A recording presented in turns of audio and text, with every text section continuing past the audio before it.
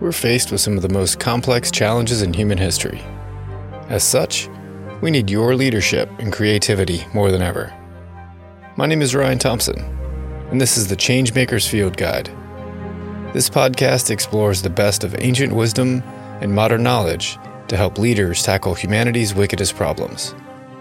Each episode looks at practices, perspectives, or tools that help people live better lives and make a positive impact. Sometimes we can get uncomfortably reminded that we know less than we think, or that our stories are not as accurate as we once believed. For me, the story was that I was a quiet but dedicated supporter of equality and racial justice. A bit of discomfort can be a helpful reminder of where we need to grow. A few years back, I was at a Toastmasters meeting where, like many others, I had gone to improve my public speaking skills. One of the activities involves extemporaneous speaking. You're given a topic and have to improvise a short speech on the spot. The woman running the activity that night selected a general topic of civil rights.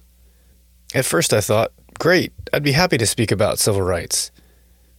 When the first volunteer stood up to speak, she gave him the question for his short speech. Who is your favorite civil rights leader? Now, in many ways, this is a softball question. It should be reasonably easy to name a handful of civil rights leaders and rattle off a 2-minute speech. My confidence in this topic wavered as I realized that I would be hard-pressed to come up with anyone other than the obvious answer to probably most white people, Martin Luther King Jr. Sure, I'd heard of plenty of important figures, but my stomach turned as I struggled to come up with any details about any other civil rights leader in the nearly century-long history of civil rights. Since that night, this experience and other instances have helped me realize that as a white guy, I've had the luxury to only support civil rights from the sidelines, waving my proverbial MLK banner when needed, but otherwise free to live as I please. It's easy to tune out when your own rights and liberties are not at stake. You can hide your beliefs, ideologies, and many other characteristics that we use to judge other people, but you can't hide the color of your skin. And when your skin color can immediately trigger all kinds of unjust behavior, you don't have the liberty of pretending that skin color doesn't matter. This episode is part of a series on dealing with people.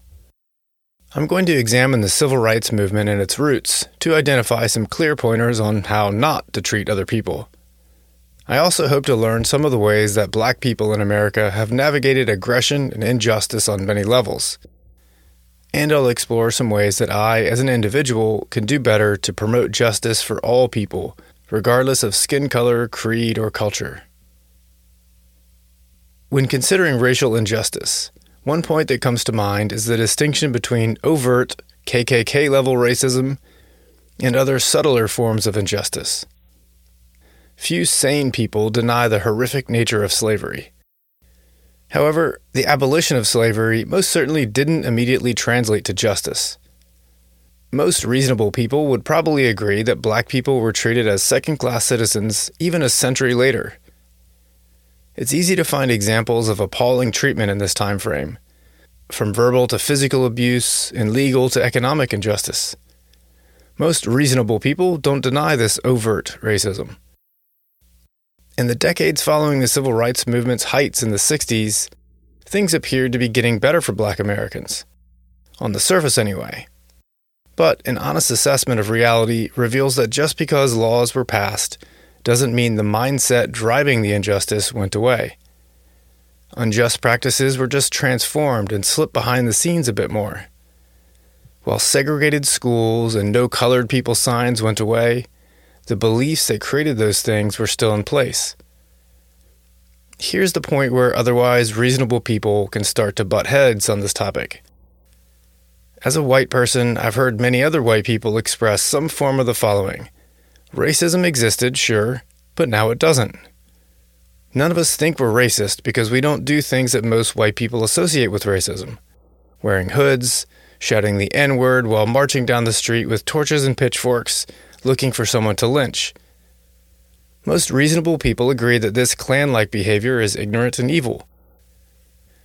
But even people who are generally quite reasonable often deny the existence of covert racism, or at least try to minimize it.